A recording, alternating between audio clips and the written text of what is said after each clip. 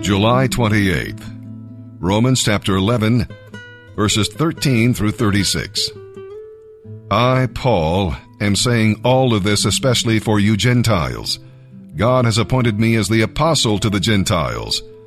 I lay great stress on this, for I want to find a way to make the Jews want what you Gentiles have, and in that way I might save some of them.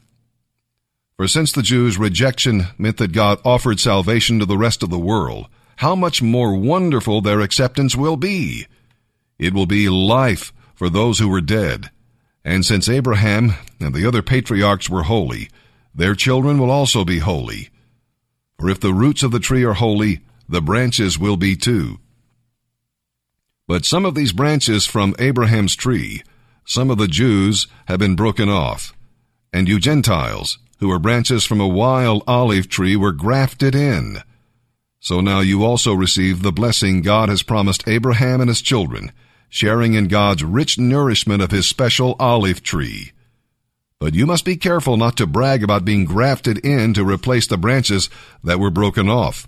Remember, you are just a branch, not the root.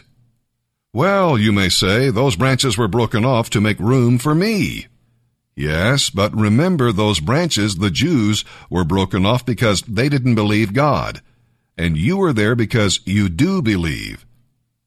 Don't think highly of yourself, but fear what could happen. For if God did not spare the branches he put there in the first place, he won't spare you either. Notice how God is both kind and severe. He is severe to those who disobeyed, but kind to you as you continue to trust in his kindness. But if you stop trusting, you also will be cut off. And if the Jews turn from their unbelief, God will graft them back into the tree again. He has the power to do it. For if God was willing to take you who were by nature branches from a wild olive tree and graft you into his own good tree, a very unusual thing to do, he will be far more eager to graft the Jews back into the tree where they belong. I want you to understand this mystery, dear brothers and sisters, so that you will not feel proud and start bragging. Some of the Jews have hard hearts, but this will last only until the complete number of Gentiles comes to Christ. And so all Israel will be saved. Do you remember what the prophets said about this? A deliverer will come from Jerusalem, and he will turn Israel from all ungodliness.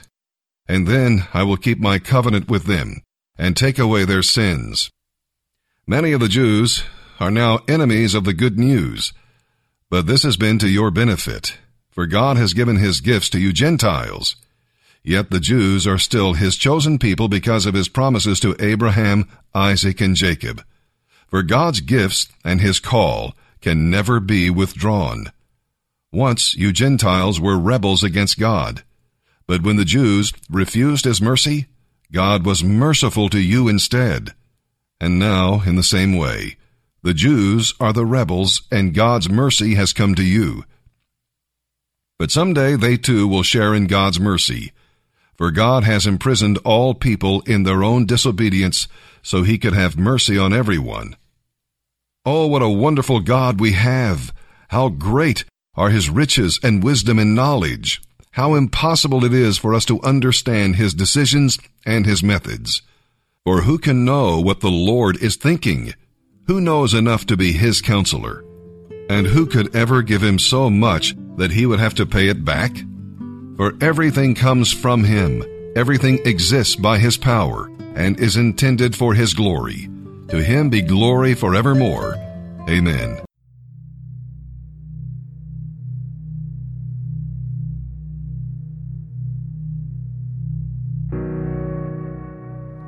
I believe the reality of life is this. We just all want to be free. But the question I ask myself, and maybe you do too, are we searching for something that can never be? I mean, have we really escaped our past? Have we really escaped the pain? Are we just pretending like we're okay, or have we really been changed? Have we really been healed? Have we really found peace? Because even with my prayers, I still can't seem to find sleep. These silent battles are killing me. Lord, I just want to be free. I search for purpose, and it seems like the search is worthless. Honestly, I fear the body of Christ because I'm more judged by churches and they expect me to be perfect. But that's a cross that I can't carry. This soul still battles sin. Does it make me less Christian if I told you sometimes I struggle to believe when I say amen? And maybe it's just me. Or maybe it's just I'm the only one too real to admit it. It's crazy how the ones you love the most support you the least and turn out to be your biggest critics. And they come to me for answers when I got so many questions. My life is so numb by pain that it's hard for me to feel blessings. Lord, I just want to be free.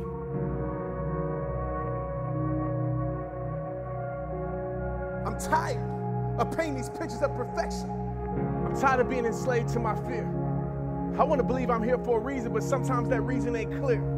It's hard for me to move forward because I can't help but think my next step is where my feet may fail. Lord, I feel like I'm trapped in a prison and my mind's the cell. I just want to be free. Speak to me, because I need to hear your voice.